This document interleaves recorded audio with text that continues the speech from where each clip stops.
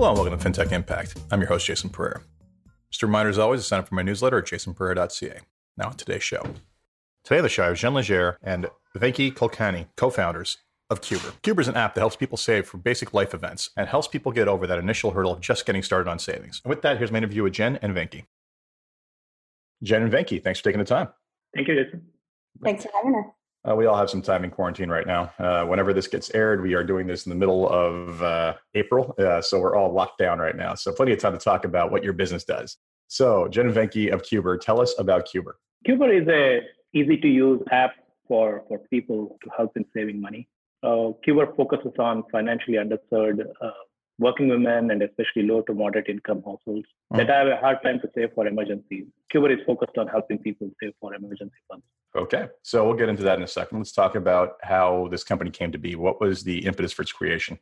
It really spawned from a personal struggle with finance. So, I was one of those people, a lot of our users are spending money on credit card and kind of living that paycheck to paycheck life cycle. And I'll be honest, I was one of those people. So it really came from how to break that cycle and help people manage their money better. Fair enough. As usual, it's an itching need and there's got to be a better way. Okay, so it came out of personal frustration like so many companies do. So you specifically, before we get into the target market and how you service them, tell me about the entire experience of onboarding with this application. So I discovered this application is going to help me save money, start to finish. What does it do for me? Yeah, so the first thing that happens when you onboard is you create your first saving goal. And typically what we suggest, and we give defaults in the app, so we suggest people start with an emergency savings fund. And then once you've created that jar, the next thing that you would do is add your bank account information, because what we do is we pull money from our user's bank account and hold it in a trust account while they're saving. And the reason that we do that is so that people can't easily spend that money. Out of sight, out of mind, right? Out of sight, out of mind, that's right. And they can easily get it back. It takes 1 to 2 days to get it back if they need it, but it's just that level of abstraction where they can't access it easily through their own banking. So basically they add their goal, they add their bank account, and then they're onboarded. So unlike some other systems that basically draw money out of your account, this is not about getting you to do some sort of pre-authorized contribution into a savings account and investing in the market. This is all about just having the cash on hand, right? Yeah, this is having the cash on hand. So really what happens is we're really trying to teach people, a lot of people have cash, but they're spending it on things that they don't really need. So what we're trying to do is help people to save for the things that they want by changing their spending. Fair enough. So I basically go in, start this up, and it says you should save for emergency fund. What kind of cues are you giving towards how much money that should be and how much money I should be putting into that fund on a regular basis? Well, to start it, we start with we call them saving rules. So these are how money will move into the jar. So we start people off pretty easily, which most people take either a roundup on all their purchases or like $5 a week. So it's something that's really manageable, but it gives people the confidence that they can save. And then once they're in there, typically they add more saving rules so that they can save more. So we give a lot of nudges, we give a lot of challenges, things like, make your coffee at home. And if they do, then they can save $5 towards that jar. So we start them off easily, and then we show them how they can save more money once they're in. Fair enough. Good. So now once they're basically established that first one, which is it's just the emergency fund, what else do you coach them around? Like what other goals are you basically encouraging them to save for? One of our other more popular goals is what we call the 52-week challenge. And how that works is basically you save $1,000 in 52 weeks and we give an incentive of $20 towards their next saving goal. So there's a little bit of it's more of a challenge and there's an incentive tied to it. So people like that. And then a lot of our other nudges are really targeted towards our target market, which is typically middle to low income people who have children. So could be sports activities, whatever summer vacation you have coming up, winter tires, like just things that you need to plan for throughout the year that people typically don't plan for and end up using their credit card for. So those are the sort of nudges that we do. Yeah, it's quite amazing how much, especially in Canada, kids' hockey season can put a dent in your credit card. Definitely. Yes. All right. So you specifically talked about targeting women and low-income Canadians. What specifically speaks to you about that group? And then how are you crafting your message around them? So the reason that we chose that target is because we believe these are the people, specifically women, are a lot of times managing the finances in the household. They know what those activities are that their kids have coming up, and they're typically the planners, at least for the short term. So that's why we decided to target them. And then we also did a lot of studies throughout the past year looking at middle income and low income, and just to see, is there any differences in their spending, or do they all have the same amount of money and just spending money that they don't really need to? And what we've seen is that across both targets, they have the same issue. You know, they're getting their nails done, they're getting their hair done, they're going out to eat, they're buying coffee. So it's those sort of habits that we're trying to help people break. Now, some things people don't want to give up on, but there's always something that people can. I was going to say, how much pushback do you get? It depends. Like, you know, some people are like, no way, I'm not giving up on my coffee, but yeah, I could probably make my lunch a couple of times a week. So everybody's got something that they could likely do less of so that they can save a little bit more money. Yeah, there's always room to breathe. So, I mean, really, we're talking about here is absolutely foundational level savings routines and habits, right? And trying to, I guess, get past the hurdle of people's preconception that they can't do it or there's just never enough money, right? Yeah, for sure. And that's what we hear, like, from a lot of our users. What they say is, you know, I never, ever thought I could save. So it's really helping them build that confidence and seeing that, wow, this is possible. I can save money, or I can, you know, start paying off some of that high interest debt that I have, which some of our users do have that on credit cards and things. So really to help them build that habit to save money, but then of course take that money and pay off your credit card. So let's actually talk about the consumer feedback thus far. How has that been? First of all, how are people, let's take a step back. How are people finding you at this point? A lot of people find us right now mainly through word of mouth. So we haven't done a lot of marketing. Mm-hmm. So they're either finding us through their friends. We do like something called Save to Win in the app. So basically for every $20 you save, you get entered into a draw to win money. So that's quite popular. And when when somebody wins money, then we always see a lot of more users coming on through that. And then the other way is through our business partnerships, which is how we mainly always plan to get users through these business partnerships that we're making. And which can you tell me about those partnerships? Who are you partnering with? There are two kinds of partnerships that, like Jen talked about. One of what we have done over the years is to actually prove the platform works. Mm-hmm. That people are able to save money using, behavioral economic science, the nudges that we talked about. So we are able to prove that people are able to now save money. So we are taking the platform to businesses, like companies of different sizes that want to provide it to their employees.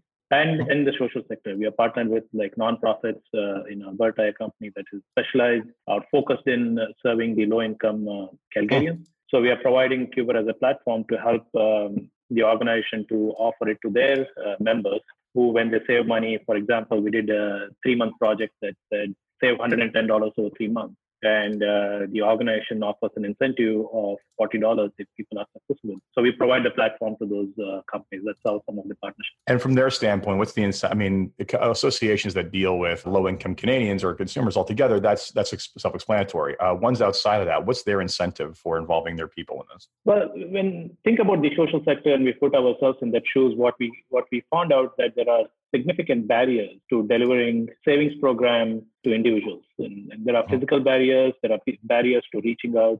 The second issue is the scalability of these programs are limited to the extent that they could be delivered on site. And as we all know, there are several Canadians, most Canadians are stressed about money. And reaching the financially underserved is one of the aspects or the goals or objectives for these organizations. And we are here to help to provide the platform to enable them to scale and also bring down those barriers that they have traditionally faced.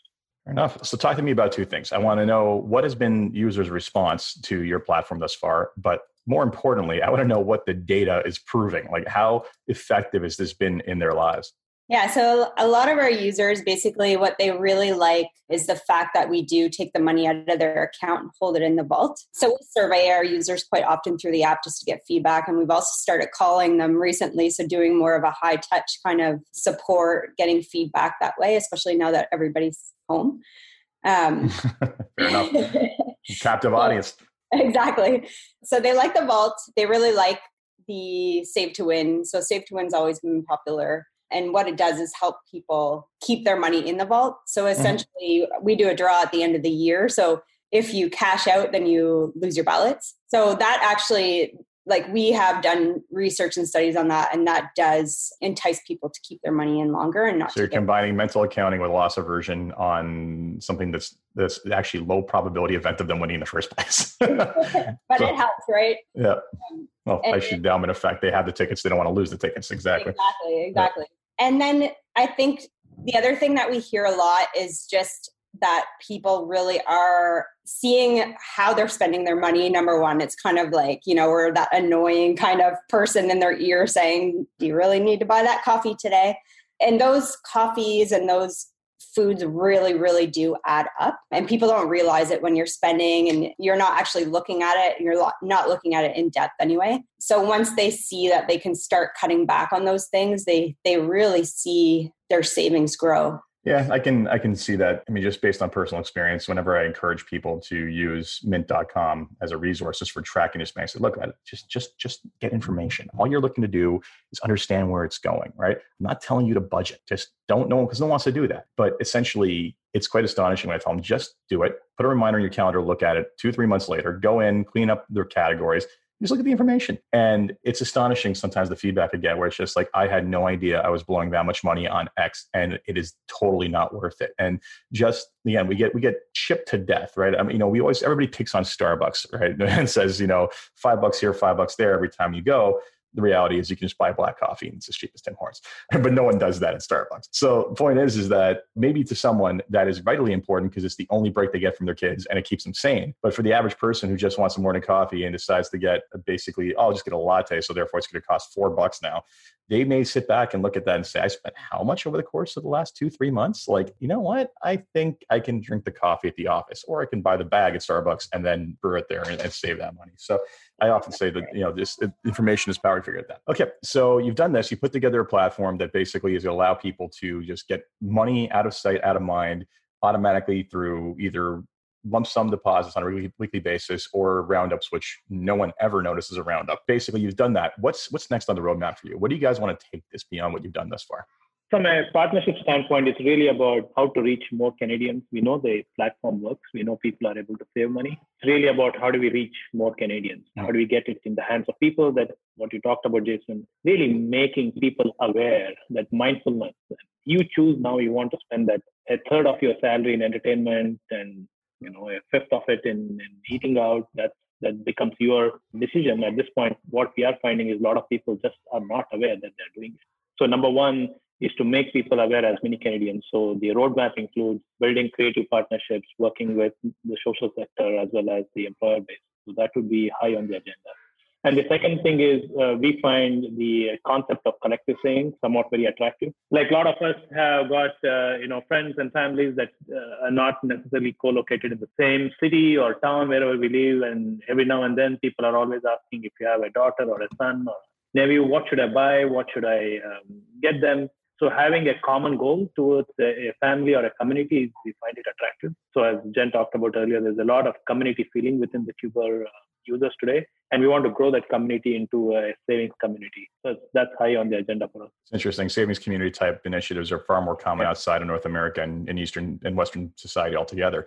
Where entire African villages save to put one person through school, right? It's not, and then that person contributes back to the whole. It's not, that's a very foreign concept to Western society, unfortunately. Okay, so you've done that. Now here's the big question. How are you monetizing? Because we haven't talked about how you make money yet.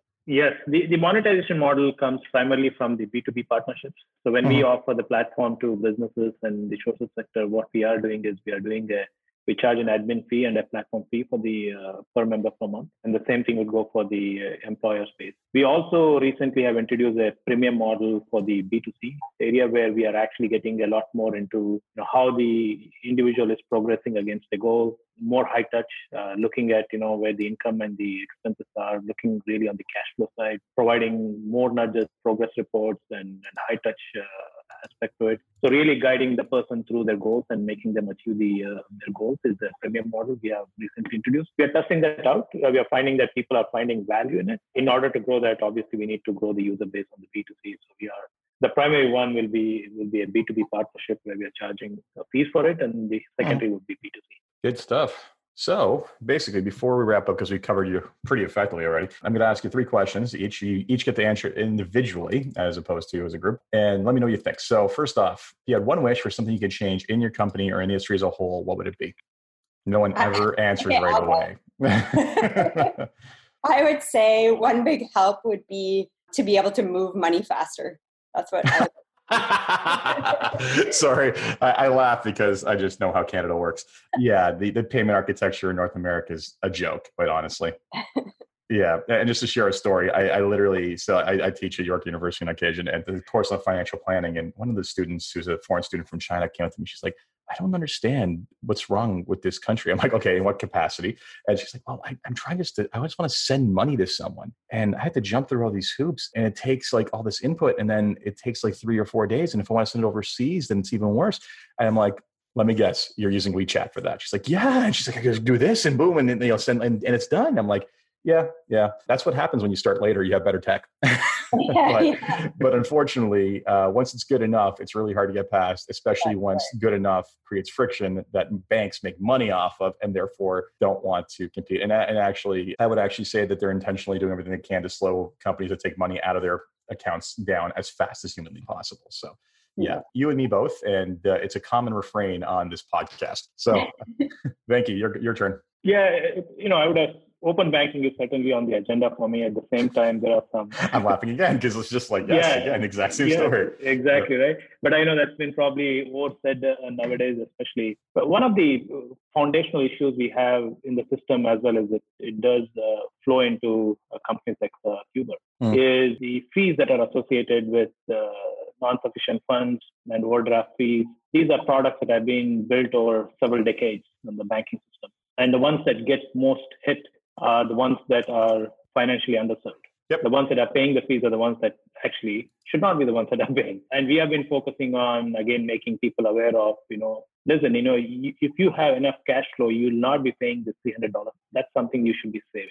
And you're going to take a loan. And actually, if you don't take a loan, that's money actually coming in with a high interest. So when you do the math, you are spending a lot more money. Just by being aware, you can be saving those funds. So in terms of the system, having a product and an alert system that's more beneficial for the customer, more beneficial for the consumer, to know when those fees hit and then how to protect those fees would something that we would like to see change.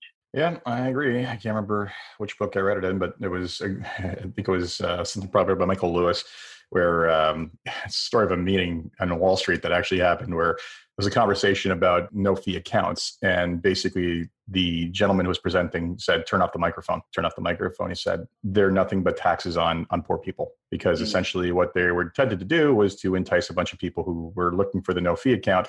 But then also that correlates to people who have not enough money to basically, are poor lending risks in most cases and are living more paycheck to paycheck. And then they would be hit with disproportionate NSF charges and they wouldn't be able to get overdraft on those accounts. So basically those accounts became nothing more than a tax on the poor. Unfortunately, this is the way the system works. All right.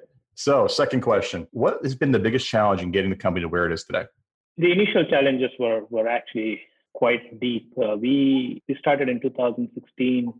There are not many companies that actually moved money from checking account into an account that we were holding. Finding out the rules and regulations, the regulatory environment, the compliance environment was a significant effort in terms of time and money spent. As you can imagine, for a young company, trying to get those hoops and waiting for answers, not knowing where to go to begin with. Was quite challenging. The second challenges were really around partnerships with banks and credit unions, and as we had seen, some of the companies started to crop up around the same time in the US and Europe, and some of them were there before, which we didn't have knowledge of. But the banks seem to be a little bit more open to having partnerships with fintechs there, and that we found it really that was a big shortcoming here when we started off. And things have since opened up a little bit, I would say. A company now starting 5 years later than we did, probably are better off than where we started. Those two were the biggest challenges, and the third one was as we approached several stakeholders, including banks, financial institutions, investors. The concept of actually a third party helping people save money was really foreign. So who's going to give you bank account information. Why would we help people? One bank. Yeah, how do you help people? They will not give you bank account. Then, it dawned on us, we made it really, really simple to explain to people. Listen, you are paying bills. You're paying bills and you're giving your bank account information to a company that is going to draw money from your checking account and paying themselves or a third party. We are no different, except that we are holding money for the person that gives the bank account information. Again, things have since changed. There were challenges in people just accepting that this model will never work. We actually told one bank, when the bank said, who's going to actually give you bank account information? We said, your customers are our customers. They're coming to us because they do not have the tools in your mobile app and they're coming to us. Yeah, I've sat on more than one conference or roundtable session with people who have lived in the banks their entire lives, and they just can't understand why things ever happen outside their little universe. And when people like you come along and say, well, yeah, but who's going to trust you? We have these giant towers that are built off people's blood and tears. Why would they ever give you anything? Blah, blah, blah. And then meanwhile, neobanks around the world are basically crossing the multi-million user count. And it's like, yet they still don't show up on these people's radars. It's quite bizarre. Yep. Jen, your time. Same question. Well, Venki said a lot of what I would have said, but I think for us too, our plan was always to get users through these partnerships has taken longer than what we expected. So it's just really getting our name out there. There's a lot of people in Canada that have never heard about us. It's been challenging to have people hear about us and get our name out there. Fair enough. Awareness is always a big challenge when you can't spend a fortune on Google ads. So then, last question is, what excites you the most about what it is you're working on and gets you out of bed every day to continue working on, continue fighting the good fight, for lack of a better term? For me, it's definitely like to hear the user testimonials and to hear how we're helping users. We have a pretty active user base and like Venki was saying earlier about the community, they like to post, they like to tell us how they think about the app. They're willing to go on media and talk about us. It's quite amazing, actually. So it's hearing their stories, how we've helped them. We've heard some pretty serious stories of people that got divorced, that had a bunch of debt after, and how we've helped them come out of that on the other side, and that's truly what keeps me going in life. Fantastic. Always a positive impact. Thank you. Yeah, it will be the same for me. The impact that you're having on people. That we hear stories about how I thought I would be the one that could never save money, and I went through this divorce, and thank you for you guys existing that I could actually get through this. Or I went to Tokyo. I had to meet someone. I did not know how to save money, and I actually did that. I did the hockey savings for my kids, and I gave this. And one of the users actually said, every time he actually posted on our Facebook, he said he gets more excited about his Qbert notification than his Tinder swipes. Where is he that his Tinder swipes suck that much?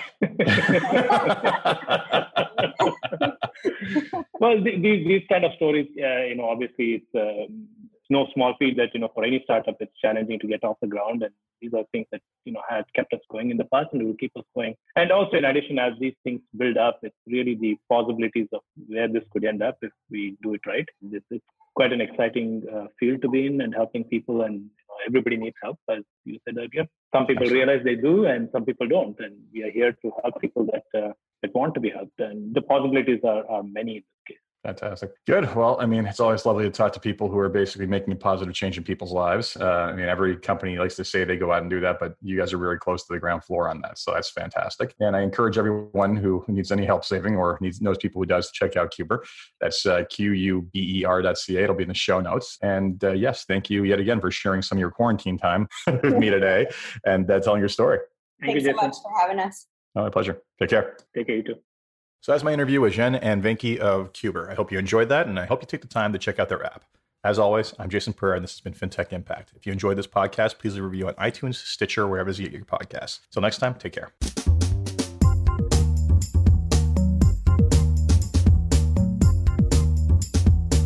This podcast was brought to you by Woodgate Financial, an award-winning financial planning firm catering to high net worth individuals and their families.